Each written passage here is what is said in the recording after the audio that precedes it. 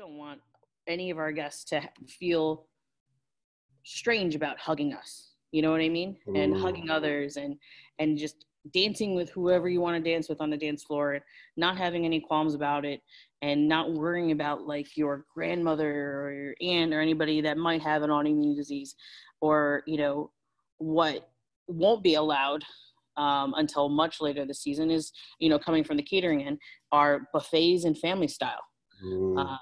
You know, if you can you just imagine going, you know, leaving COVID-19 and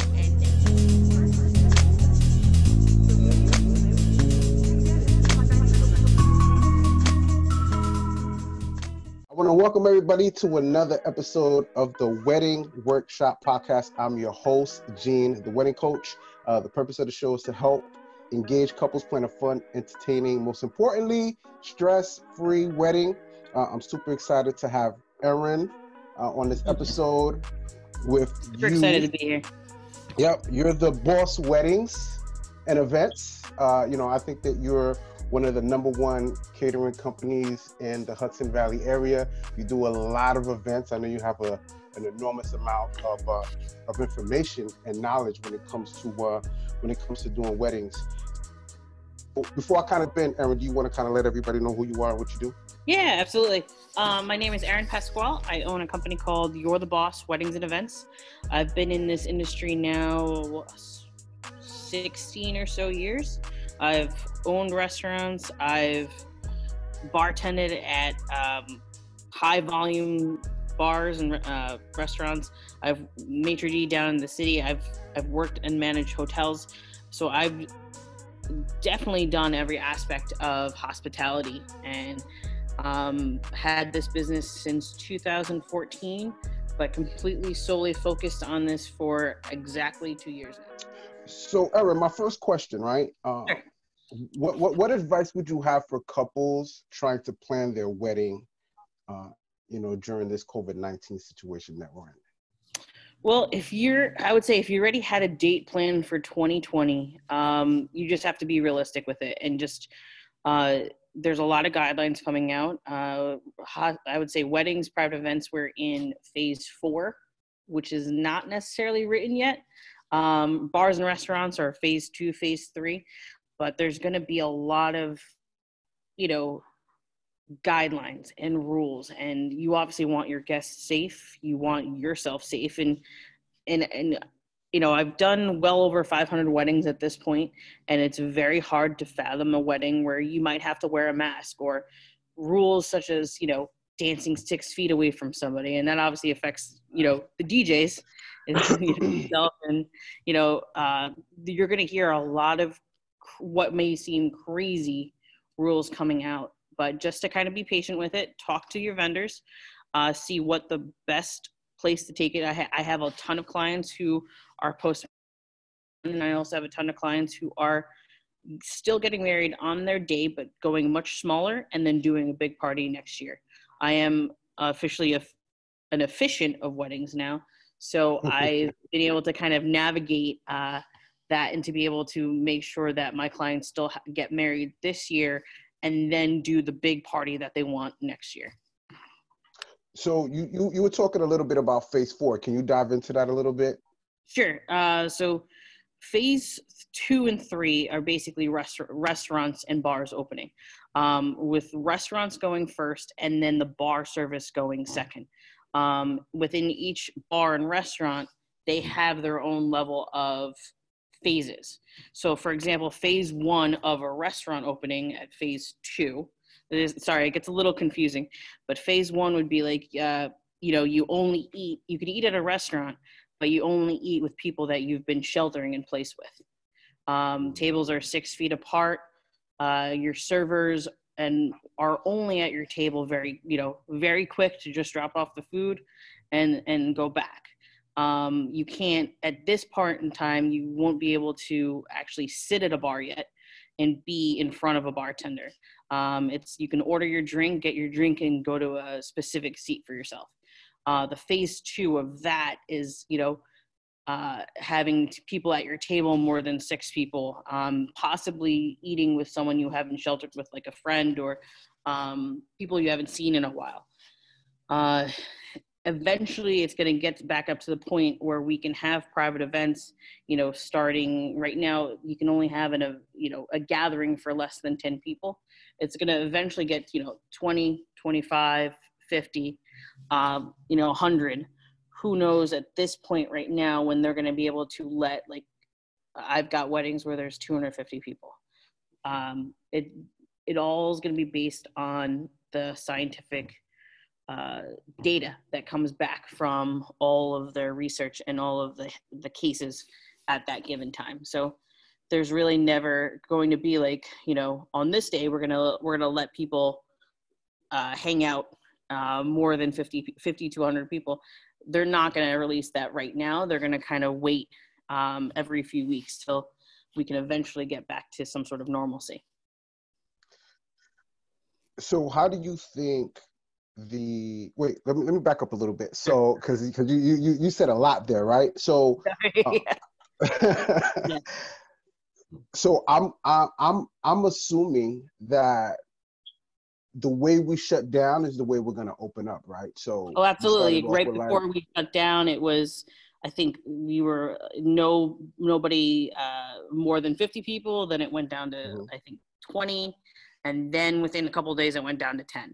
So yeah, it's just basically a reversal of things. Restaurants are going to go open back up at like 25% capacity, then based on their the zoning capacity, how many people you can fit in there, and then go to 50% capacity, and then eventually move their way up to what they consider full capacity.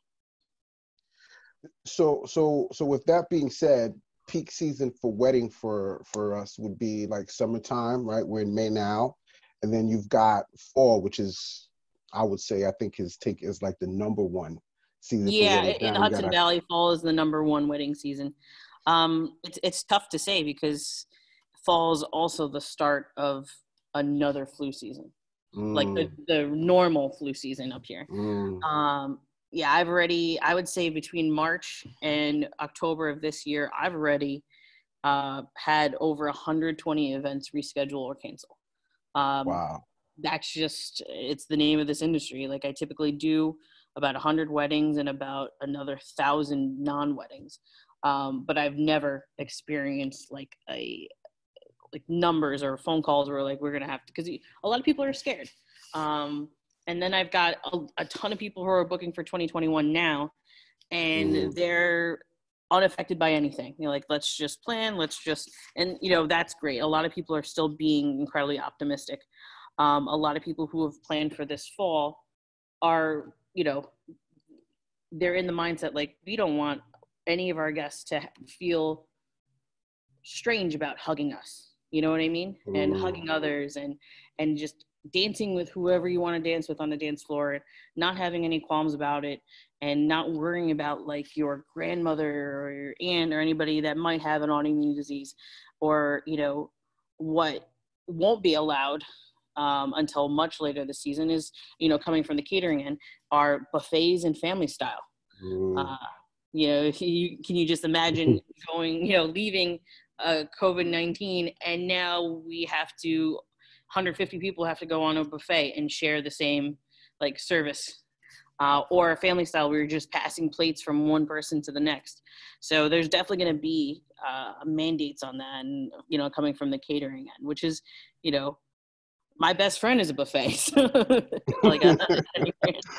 it's every caterer's like best scenario is a buffet, and it's a lot more manpower, a lot more cost to go on a plated dinner, but if that's what we have to do, that's what we have to do.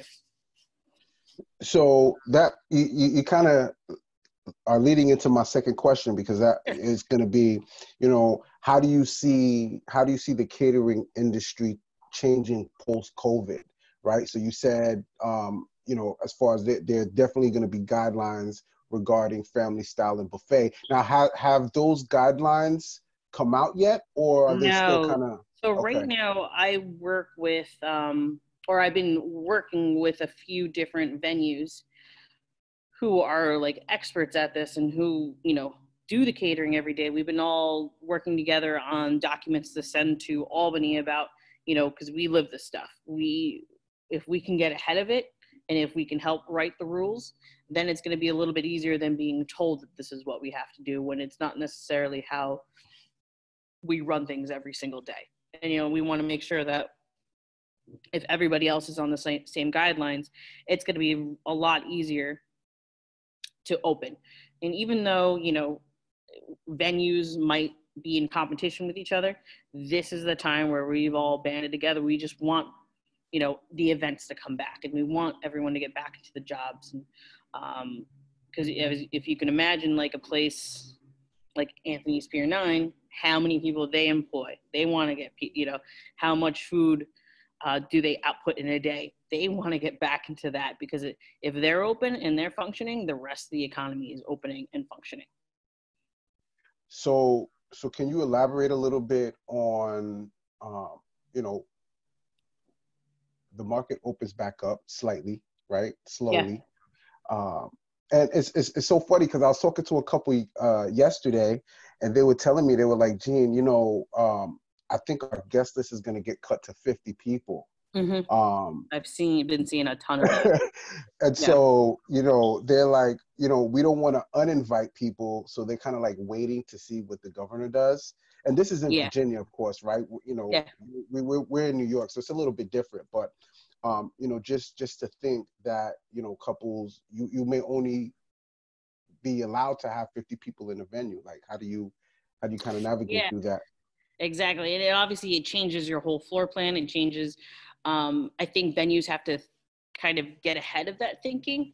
And, you know, I'm sure a lot of venues already have their dedicated minimum, where maybe the minimum is 75 people. And then what are you going to do? Like, if the governor says 50 and these people still want to get married, are you going to charge them for 75?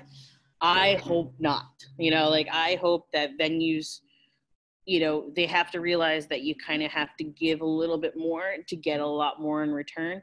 And, you know, you have to put on the best event possible for a couple that did not see this coming, and, you know, that still want to have the event possible. I know a lot of venues out there have struggled with people rescheduling and then, you know, changing their dates and then lowering their minimums and still charging them for the max amount they could possibly have. You know, I know someone who, you know, was still having a wedding right before everything shut down. The minimum was, I believe, 150 people on a Saturday at that time. Maybe 60 people showed up. They were charged for whatever, the 170 or 100. Wow. 150, yeah. So, you know, you could make or break in this industry based on any single choice you make. And reputation is big in this industry. Reputation is big. It's a small community. So you being the expert, let me ask you, how do you envision your first wedding, right? Like, do you see it being 50 people? Let's just say 75, right? Well, I will tell you that so our first wedding this season was scheduled for May 8th. Obviously that's come and gone and it has not happened. They rescheduled for later in the year. I would say our next wedding scheduled to be like what hopefully is over 100 people, I think, is late August. I think that group is starting to base the decision on what happens next week in the state of New York. But I will tell you, my first wedding of the season will actually be on May 29th. It wasn't a scheduled wedding to begin with.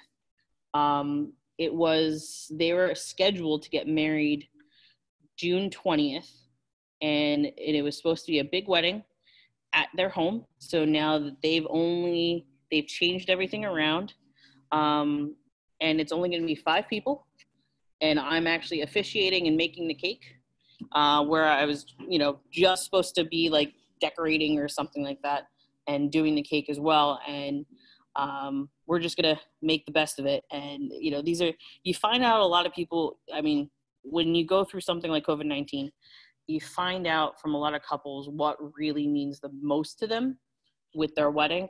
And you'll find that, you know, hey, we're willing to wait, or We want to get married right away, and we don't care about all the bells, the whistles, we just want to be together. So you're seeing some really good types of people. Thankfully, I haven't seen the type of that could possibly come out where they're like, this all happened and I want everything exactly the same as, and my wedding date better still happen as it is. I thankfully have not seen that.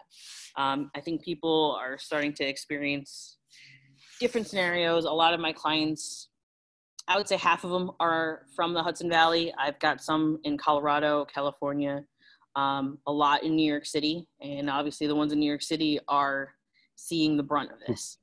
And they're like, we're willing to wait. Let's just move this to a time where we can all celebrate. Where, people for the most part live together already. So they're kind of already married in that sense. So they're looking forward to just they just want friends and family together. You see all the things that, like I said, you see all the things that they once wanted, all the bells, the whistles, and they're like, you know what, we just want to have a good time. Thankfully, I get a lot of clients like that. Awesome. Yeah. So but, go ahead. Go ahead, Erin. Go ahead. Oh, I was going to say, like, what I've definitely seen is nobody wants a wedding where everyone has to wear a mask, where, you only can dance with the person you live with.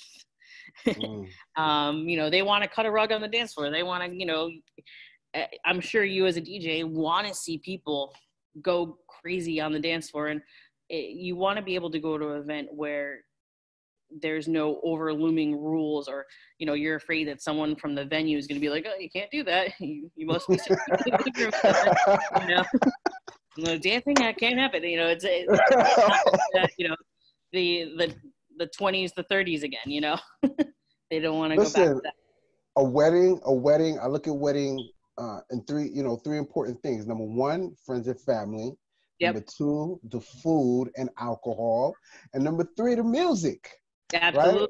Right? It's the biggest things that create the atmosphere. And if they have to worry about any of that stuff and rules on top of that, I think it stresses people out. And planning a wedding is already stressful, right? It's already, time consuming, and a lot of logistics involved, a lot of money that's invested. And some of the couples that I've talked to that's pushed their wedding back to 2021, they're like, Gene, listen, my stress level has gone way down, right? Because I'm not trying to worry and maneuver and try to, who's coming, who can't come. And so, it's something for couples to really think about, right? Like, if you want to reduce your stress. I've had some couples, right? Yesterday I was talking to a couple. They already got married, right? So they're already married. That part's already done with, right? They moved their wedding back. And so now, that once again, that stress level is not there. Yeah. That they're anxiety just cruising the day. Is not there. Yeah, they're just trying to make it through. So I'm trying to get like a visual picture, right? So your first wedding comes out. You said phase 4. Obviously, phase 4, they're not going to say, okay, 150 people, right? Yeah. It'll probably be like, I don't know. Let's just make up a number. Let's just say 50, right? Yeah. And once again, this is an assumption, right? It's not a fact, but let's just say 50 people. Right. So, do you envision tables being 6 feet apart, like they're doing with the bars? So kind of walk me through, what you. So I envision tables still being 6 feet apart, which isn't that hard in a venue space. Like, you're in a space that's meant to be, let's say, 250 people, and the government will roll back that number. So if it's a space meant for 250 people, like what I typically do over at Otterkill, I would say then they would say your max capacity is 50. But if you have that square footage, you can really nicely fill a room without it being too awkward. You definitely don't need something so abrasive as, putting markers on the floor, like tape markers, and be like, okay, this is where this table goes. You can kind of make it look really elegant still. And probably less people at each table, so that, no more tables of 16 where the long tables are until you get a little later into the year. Probably 10 or less, or even 8 would be feasible. And, if you think about a wedding anyway, and I do a lot of seating and floor plans, you're putting people together who normally would either live together, know each other, siblings, aunts, uncles, or coworkers, or something like that. Here's where we might have to tweak things a little bit, you know, especially if obviously if they're coworkers, they probably haven't been working with each other for a few months now. But if people are back in the office together at that point, depending on your job, then it's not going to be so bad, you know. Now, go ahead. I'm sorry. No, so what I'm saying, who knows what the mandatory like mask wearing might be. Obviously, there are no masks when it comes time to eat. So I think I didn't even think about that. You could put a hole in the mask, though. You could put a. Yeah. That's probably gonna be you know, and eating and drinking and stuff like that. So I think it'll just be, you know, you kind of have to roll with the punches. Or if you just don't see this being, you know, not what you want, then, you know, there is no harm in moving things to next year. And hopefully your vendors hopefully you're working with a vendor who has a really good contract. And I would probably say that's been like a tough thing to swallow for a lot of vendors, because a lot of people didn't have, not us, but, you know, obviously I take on a lot of wedding planning clients, where all their other vendors don't have a clause in it about postponement or cancellations and stuff like that. So hopefully you have a really good team of vendors who know what they're doing and, you know, have those clauses in them, and then you could just move everything to the next year. So do you think venues would require people for them to get their temperature checked before they walk into the venue? I know I know for the venues, it's more of it's ease of liability. Like there's not so that you just don't want someone to say, or like someone who was at your event saying, you know, I caught the coronavirus from that venue.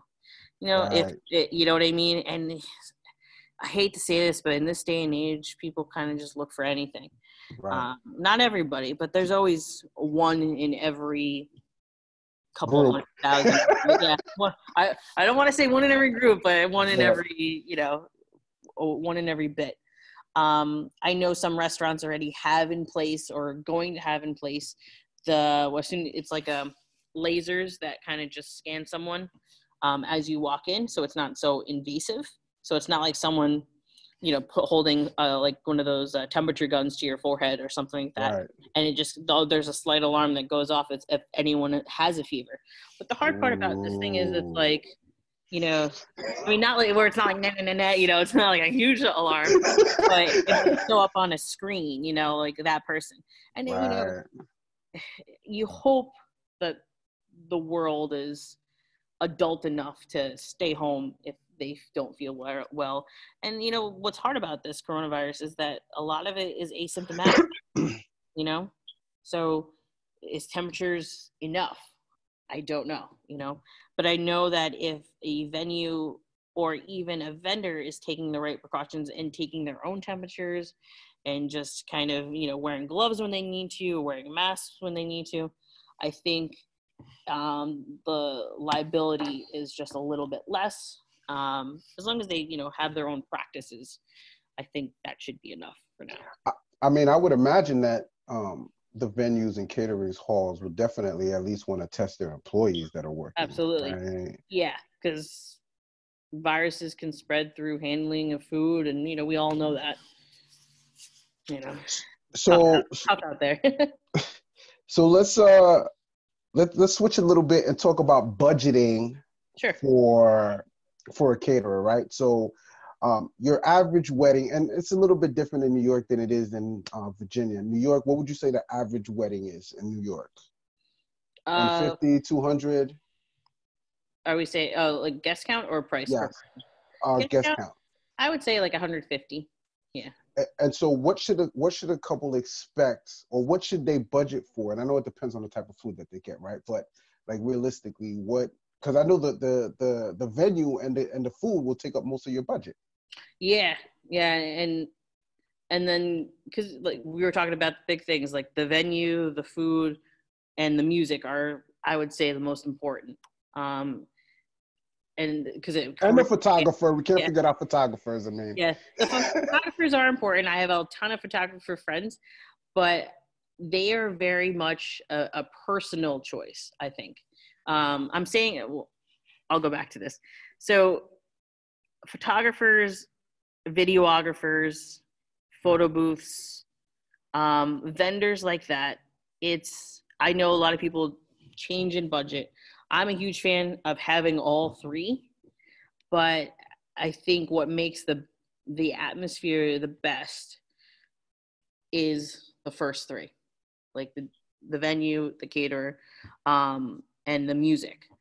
So what I've seen the trend where people are spending, they're covering those bases, and when it comes to photography and videography, it's tough because what you consider an amazing photographer, the next person may have a different view because it's just all about how you perceive your pictures to be. If you can, and I always tell my clients, look at their pictures, stalk these photographers.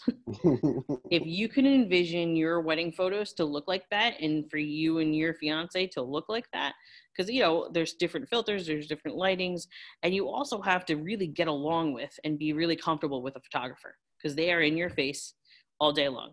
And same thing with the videographer. If you can do this, then I think you should spend the money on it. I'm definitely against for people who choose not to have a photographer. I voice my opinion. I'm like, do not do that. You have to have one. You're going to regret not having any photos of this day, even if it's candids and whatnot, So regarding, sorry, going back to the no, you're good. You're good. I would say, most venues around here are, like, I would say the average price per plate. Venues around here, and I have packages from every venue in Orange County because I have couples that get married in every venue in Orange County. I don't just do the catering, but I do planning as well. I would say they venture from like 100 to 200 plates. So let's just call it at 150 per person. Your budgets are different. Yes. It's a tough thing when you go to budgeting because you also have to be very real about your guest list.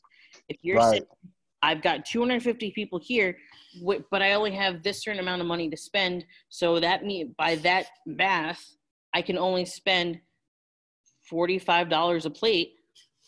I'm gonna tell you, not happening. Yeah, not happening. Exactly, because at the end of the day, you're still getting like all these courses. It's usually your venue and your catering also pays for the staff that has to work there, for the setup, the cleanup, for the linens, the entire kitchen staff, the people who have to wash the plates, and people just don't realize that it definitely adds up. But I think you have to be really good with your guest list. Take out the people who you don't necessarily think about. I always tell clients, think about the first 50 people that you would definitely want at your wedding, and then go from there. Yeah.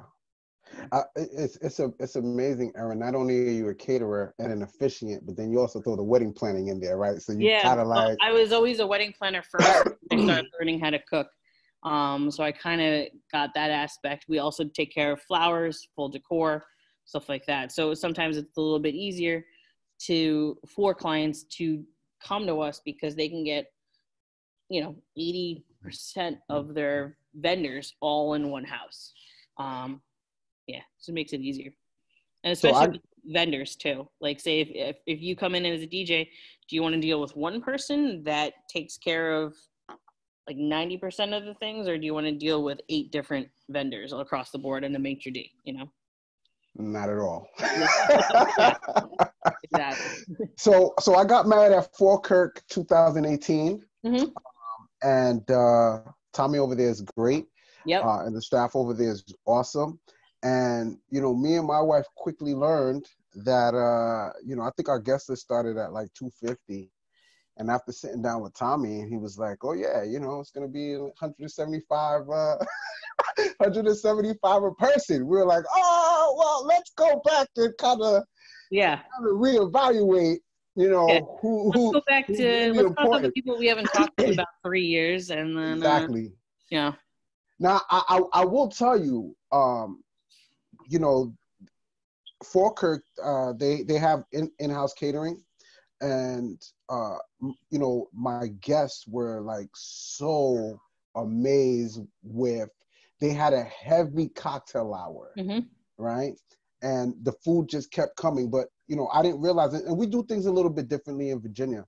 So that 175 does include an open bar, correct? Yeah. So that's already included in the price. Yeah.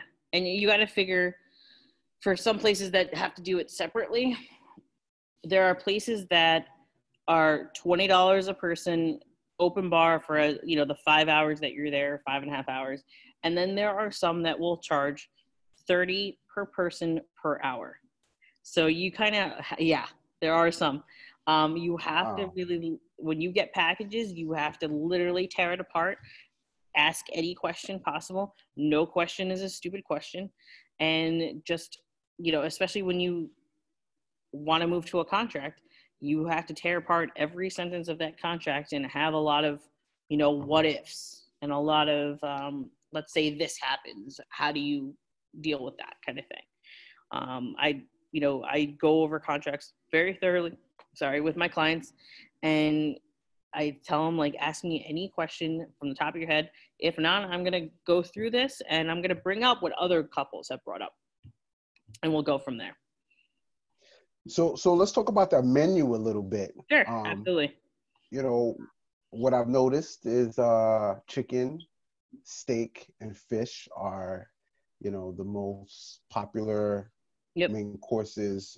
Can you elaborate on that a little bit? Yeah, and I think this day and age, you're going to see a lot of customization. A lot of people want their favorite foods in one way or another, whether it's a station, whether it's like a course added into it.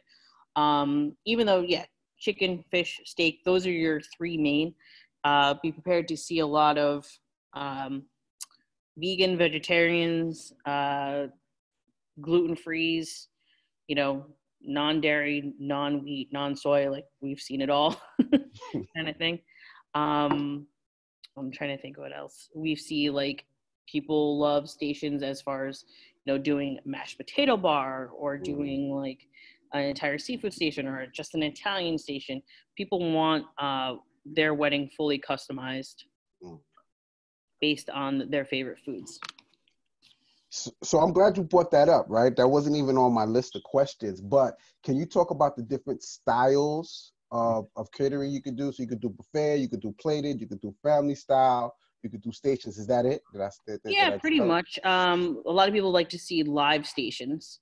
So whether it's someone like an actual station of like a walk station cooking right in front of your guests, and you kind of cook everything, you par cook, and then you light it up right in front of your guests, and they form a line and they get a little piece of what everyone's making. It's form of entertainment almost. Yeah, right? Exactly. Exactly. It's all the bells and whistles, and people like that. People want to be entertained. Now, is there a difference in pricing if you do stations rather than sit down plated and yeah? So typically, style?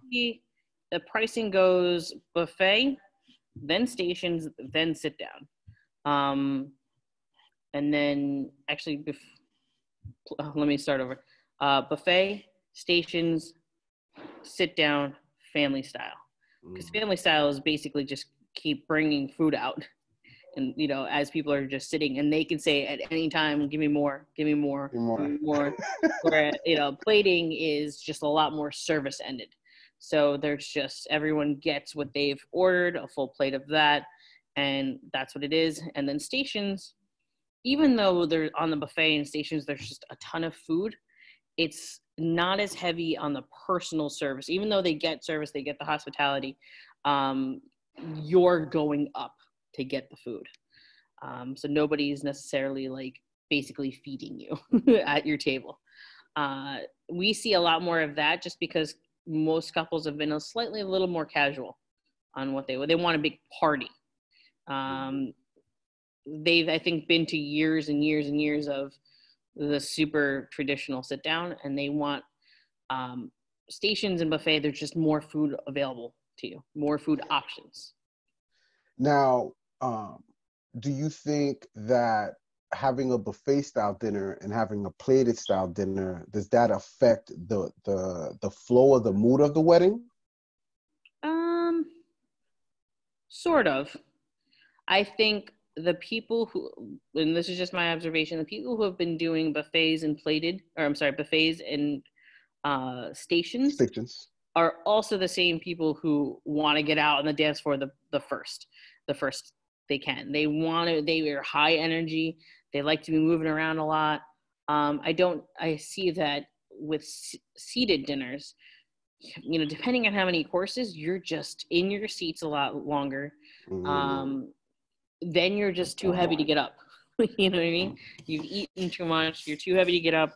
You got to loosen up a little bit. You got to take a little bit more time. And then you might not spend as much time on the dance floor as you want. So I've just seen a lot more energy from buffets and stations. Now, the reason why plated dinner is more expensive is because you need more staff. More staff, and they do get a decent size, like a fairly large portion on each plate. But there's just, when you do a seated, there's more staff per person, per guest, than any other service. Both front of the house, which is your like wait staff, and back of the house. So I actually need more staff in the kitchen to get those plates out, to, you know, make sure that each table gets the right amount of, you know, protein, starch, veg. Then, you know, the plate gets what we call wipe down, so it's perfect. And then in the shortest amount of time, that plate has to get to that table so that it stays hot. So getting married in New York was a lot different. I've done hundreds of weddings in Virginia, right? Yeah. So I noticed that, you know, the cocktail hour was kind of the same, but when it came to the dinner, it was, I guess the guests weren't as hungry because it was a heavy cocktail hour. I don't want to say heavy, but yeah, it was New York, we do a ton of cocktail hours. So usually when I write the scripts for like the maitre d's and for the flow of the wedding, if there is a heavy cocktail hour, I make sure that there is a fairly decent dance set after the first dance, just to get them moving, because otherwise you want to see people dancing and eating and drinking the same amount, rather than eating, drinking, and then I got to deal with this later. You know, so we try to get them up and moving a lot. So the flow was a little bit different, where after cocktail hour, after the first dance, is dancing, then it's dancing for like maybe 30, 45 minutes. Yeah. Then they sit down, then you have the first course come out. Well, so regardless of what happens, once they move from cocktail hour to the reception, as soon as they walk into the room, there is salad on the plate. But so we always make sure that there is food in front of them no matter what, but it's their choice to take it. It's not, you know, it's not a mandated sit down. Once the music up, we want people to have the option to keep moving, and we're not going to clear the food until, you know, they say it's okay to. We do see a lot of people like forego the salad just so they want to, you know, be out roaming around and whatnot. If it's a traditional sit down, the salads will still be on it, but we'll clear for possibly another course before dinner. So it's just more attention to detail on the tables than anything. And Tommy also served some, I don't know if it was sherbet, something to clean your palates. Oh, that was completely, I was like, what? Yeah. It's like a sherbet to cleanse your palate, and you're like, yes. Where half the people are like, why am I getting ice cream? And the other right. like, why is this bitter? It's usually like lemon. It's usually like something acidic, just to fully cleanse it, so that whatever you have for your entree doesn't taste like what you had on your first course. Okay. So what should couples consider when investing in a catering company? I think that you should definitely consider if your caterer is able to be customizable. If your caterer sticks to like one package and one package only, like this is what you get. I don't care what your favorite foods are. I'm not adjusting on price. I don't care that COVID-19 is happening and you both were, possibly unemployed. And, if your caterer doesn't make any considerations, I'm not saying they have to change the things, but if they don't consider anything, it just might not be the right caterer for anybody. You want your wedding to be as unique as yourself. So find someone that is going to, make your favorite foods, make this all about you guys, because, how many shots at this do we have? How much time, True. how much money, how much investment do we want to make in this caterer? Also, like, stalk them. I'm saying that in the nicest way possible. Stalk your caterers. If they're not on Instagram, if they're not on Facebook, how do you know what they can produce? You know what I mean?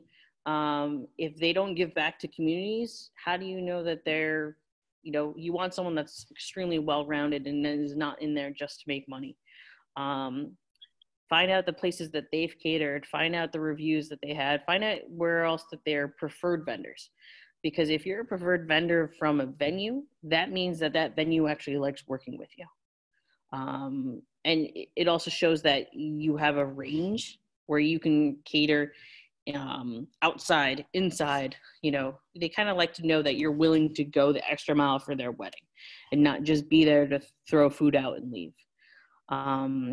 You got to also know your caterers, up to standards. Are they clean? Are they knowledgeable about things?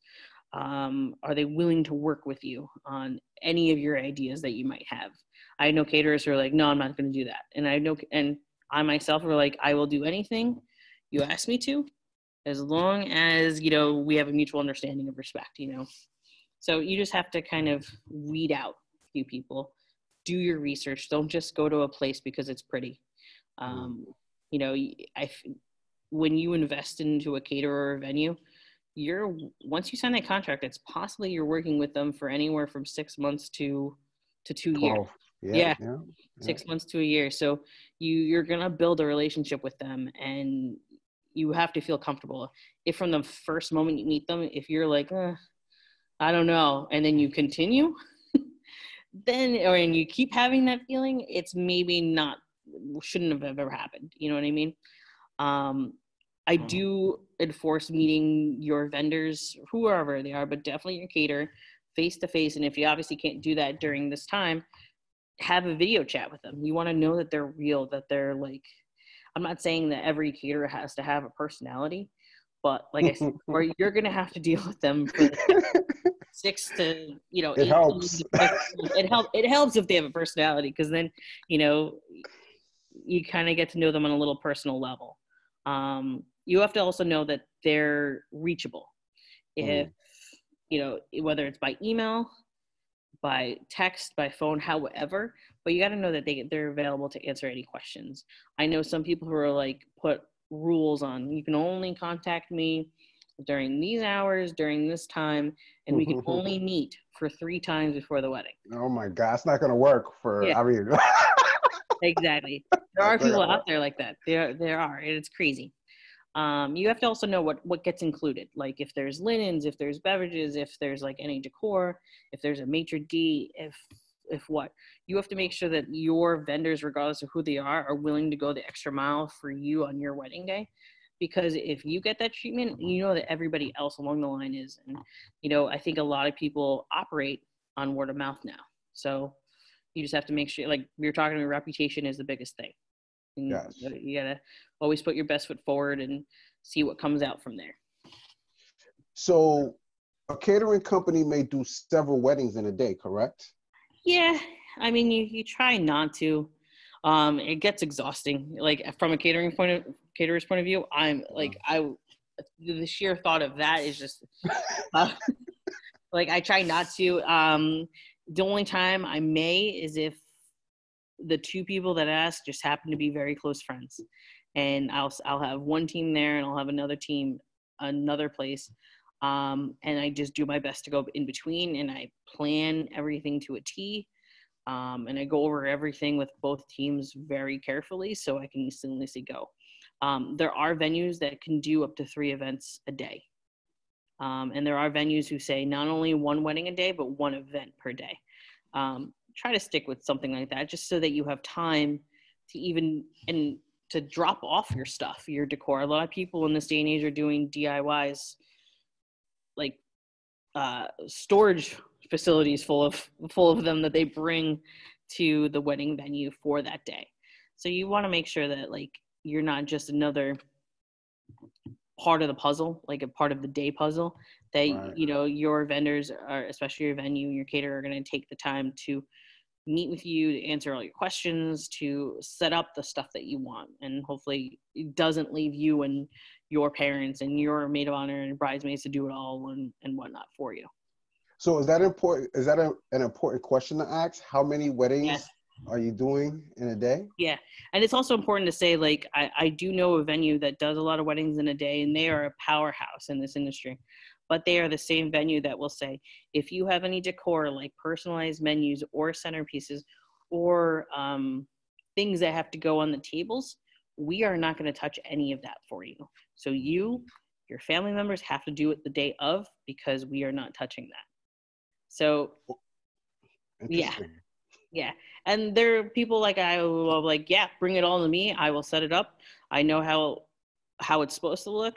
I can take care of that. I have a floral background, so if any centerpieces are like looking weird right before the wedding, I'll fix things. Sometimes they say no just for like liability issues, and just because they don't want to be held accountable if they do something that the couple doesn't like.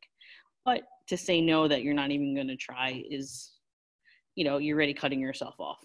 Right. Which is, that's why you should hire a planner. Yeah, exactly. and outsource that to the planner and not even have to deal with it.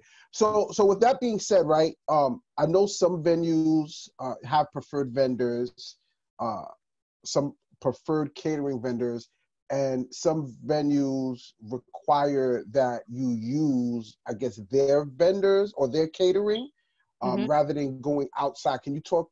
Yeah, I mean, there's obviously plus and minuses to it. If a venue is saying that you prefer their caterer, maybe because it's the best situation there is for that specific venue. If they're saying you must use this DJ and must use this, that's kind of like a lot. Just because, what if you don't fall in love with the preferences of any of those vendors, but you absolutely love the venue? I will tell you that there's a million venues out there. So find the ones where you can bring your favorite vendors in one place, and don't get hung up on like the venue of your dreams, because there's probably another one coming up in another 2 months in this area. I think what makes the best wedding is if you have all your favorite vendors in one place, because they're all going to cohesively work together. But that's not to say if there's a venue that says use our caterer, use it, try them out, see how it is, and see where you're willing to make compromises here and there. And the reason I bring it up, some venues won't allow you to bring in your own caterer. It's not. Yeah, which I've been on the side of that, where I've catered for like specific families for years, and then they go to get married and they fall in love with the venue. They'll also still, most venues who don't allow other caterers will allow like cakes in from other venues, or allow you in some way to be present. If they do allow you in some way to be present, you just have to, as any business, have business liability insurance and, just a good track record. And like I said, if the couple really, really wants you, they'll make a decision on it, and, either have you involved maybe in the rehearsal dinner some way and some other venue, or choose a venue that works for everybody. Now, why would a venue do that? You being a former, restaurant owner, why would a venue not allow a couple to bring in their own catering vendor? Does it have to do with liability issues or logistic there's a lot of liability. issues? There's also reputation. So, for example, I'm also the executive chef at Otter Kill Country Club, and so Otter Kill hires my company to produce all the events and to take care of all the food. This is the first year that we're doing all of the food. Every other year, we've just been producing events and writing the menus. So this is like a plan that's been in place for now 3 years.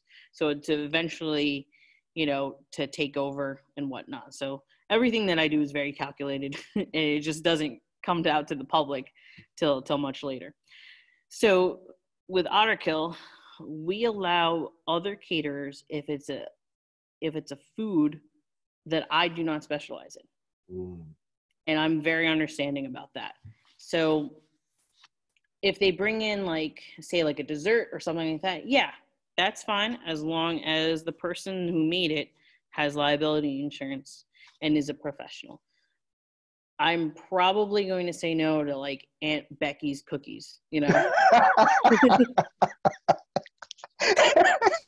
because this day and age, if someone gets sick from that, they're gonna sue the venue, and they're gonna say, right, well, I ate all the other courses, so it must be the venue, and then usually what would happen is the health department does an investigation and takes up a lot of our lives. But we've had a lot of weddings on premise that were Indian and Pakistani. So we allowed those caterers to come on site with all of their paperwork and gave them full access to the kitchen. Our staff was still here because a lot of those caterers don't have their own wait staff. So we would still serve all the food. They serve, they do all the cooking, and then we make sure that everything is still done to the standards, because at the end of the day, regardless of who's catering, the guests that leave are going to say, oh, they're still going to have opinion of the venue, and that's where the reputation lies. So we're coming to the stretch, Erin. I know I've had you on here for 45 minutes, right? So when it comes to investing in a catering company, you have obviously the waiters, a bartender, an assistant, and then you as the head chef boss. Is that kind of the structure? Yeah. So usually when I cater, I have on my staff a maitre d' so that I can fully stay in the kitchen, and my maitre d' is all eyes on the front of the house, is what we call it. They take care of the bridal party, the parents, and just make sure that everybody is being taken care of completely. I work out timing with that person. So if, for example, that maitre d' work with you, which I'm sure you're very experienced with working with maitre d's at different venues, but if the bride and groom need 10 extra minutes before they get announced, they're going to come to you, tell you they need a little bit more time. So maybe just keep playing music and then I'll come get you. Right. Yeah. So that you're prepared for it. And then they'd run to me and say, the bride and groom need 10 extra minutes, so hold off on the first course. That's where the communication ends. So I can direct an entire wedding for X amount of hours without even leaving the kitchen, because I just will know what's happening based on the staff that I hire. But yeah, it's usually the kitchen, myself and the kitchen staff and all the support staff for that. The maitre d' and captain, and then the service staff from there. So the waiters, the bussers, runners, bartenders, and whatnot. So usually it's a team of at least 20 people that put it together on my end. Yeah. Or just the catering end. Just on the catering. Yeah. 20 minimum. 20 minimum. Oh, probably 20. If the wedding's under 50, we're going to be a little less. Right. So for couples that are listening that are not in the New York market, what's a maitre d'? They're probably maitre d' is another word for event coordinator. So basically the maitre d' not only makes sure that the bride and groom or the couple, married couple, gets everything that they need and want, but also make sure that your bridal party is attended to, that both sides of the parents are attended to, that also makes sure, it's a tough job, that makes sure that everybody's where they're supposed to be. If the maid of honor is just, talking a lot at the bar and she's got a speech in 6 minutes, that maitre d' be you got 6 minutes up, please prepare yourself. Please stop taking those shots. Right. we need to get you up to the, to get ready for your speech kind of thing. Or to grab the father of the bride and say, 2 minutes till you're dancing with your daughter, stuff like that. And they're also that person's okay, your boutonniere is wilting a little bit. Let me fix it. Let me hold your bouquet so I can help walk you to this for your photos. So everyone communicates with the maitre d'. Maitre d' is pretty much the boss of the front of the house. So they're visible at all times, there to help you no matter what. So what separates your company from other catering companies in the Hudson Valley? Because you're just killing it. You're rocking. I would say that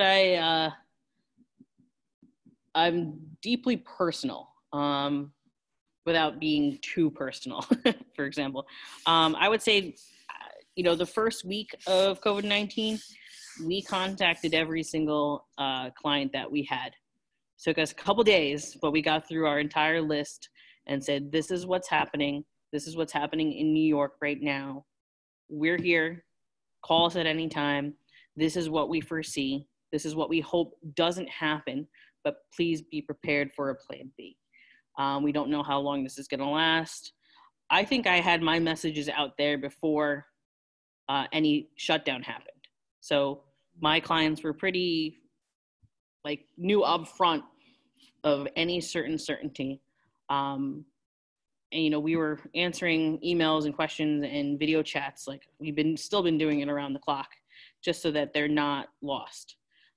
Because in this time, it's really easy for vendors to just disappear. So we didn't want to be that. I've had a lot of talks with a lot of clients and just kind of, assuring them I'm the type of person that if you need to reschedule this, yeah, it's going to hurt my business, but I'm not here for that. We're here for you guys. I pivoted my company in a way where we were just private caterers, but now we're doing meals to go during the week, and that has completely sustained us. So we're here for the clients and no matter what, and getting meals to wherever they need to be. That's awesome. By the way. Thank you. So I think that what makes me different is that I, answer people and I'm there for them, and, whatever random question they could have. I get texts as early as 6 o'clock in the morning. I get texts as late as 1 o'clock in the morning from people who are worried about their events. It's usually followed by let's talk in a few hours. But I'm there and I'm answering it. Let me get my coffee first. Yeah. So I'm ready for these, to answer them. But yeah, it's just all about being there for them. I think, like I said, I know a lot of vendors that disappeared on a lot of my clients just, because they were worried about, if they have to give back deposits or if people cancel altogether, what kind of job that they have. And I think our job was always for the clients. And, regardless of what happens, you'll always find a way to make things work. Yes. And I think that is kind of what separates me from others. I'm willing to work with anybody, especially I don't just shut out any other vendors. So I've always made that pretty clear. If your vendors need to chat with me on stuff, I'm definitely here for any advice or just to kind of work through the process to make sure that our mutual clients are having the best time. So last question, Erin. Sure. How does somebody book your services? Oh, so just give me a call. So it's 845-551-5760 is my phone. Text is the easiest, only because I'm usually in the kitchen and need both hands. And I'll get back to you. You haven't mastered the one-hand cooking yet? Yeah, no, I haven't mastered that. Maybe next week. We'll see. I got some time now working on it. Email. They can go right on the website, see my stuff. It's www.ytbevents.com, and just go through there. Instagram and Facebook is the same, at YTB Events. So first step, get in contact with you, set up an appointment. Yep. Once the appointment is set, then you guys will discuss. I'll go through the entire menu, how things work. I do a ton of payment plans based on their financial situation. So if some people like to pay as if it's a rent check, so once a month, so that by the time it comes to the week of the wedding, they're not handing out 8,000 large checks for all the vendors. Yeah. So we're very flexible, And when it comes to your packages, not only catering, but also decor, wedding planning, florals, the officiant in there. Officiant. I will stress that I prefer to officiate once I get to know you. So don't, it's not, right off the bat, it's typically, I did it typically, or I decided to be efficient for those clients who during this time couldn't get, they can't get married in churches, they can't get married in places that they want to, but they know they want to get married right then and there. So it's just to help them out. But I'm here I'll marry anyone over there, outside. So Erin, any last words for the couples? I would say just, take a deep breath, take your time, really figure out what it is that you want to represent yourself at your wedding. Whether it's your favorite foods, whether it's your favorite colors, whether it's that, know that anything is possible. If you just have to find the right vendors to make sure that it all happens. And don't stress out. I mean, it's going to happen no matter what. But like I said, if you find the right vendors, you're going to be doing the least amount of work. Erin, thank you so much. Thank you. You're the boss wedding and events. You're amazing. Thank you. Super excited to work with you in the future. Absolutely. And listen, we're gonna get through this, and we're gonna come across on the other side. All right. Thank you, Erin. I appreciate it. Talk to you soon. Take care. All right. Bye bye.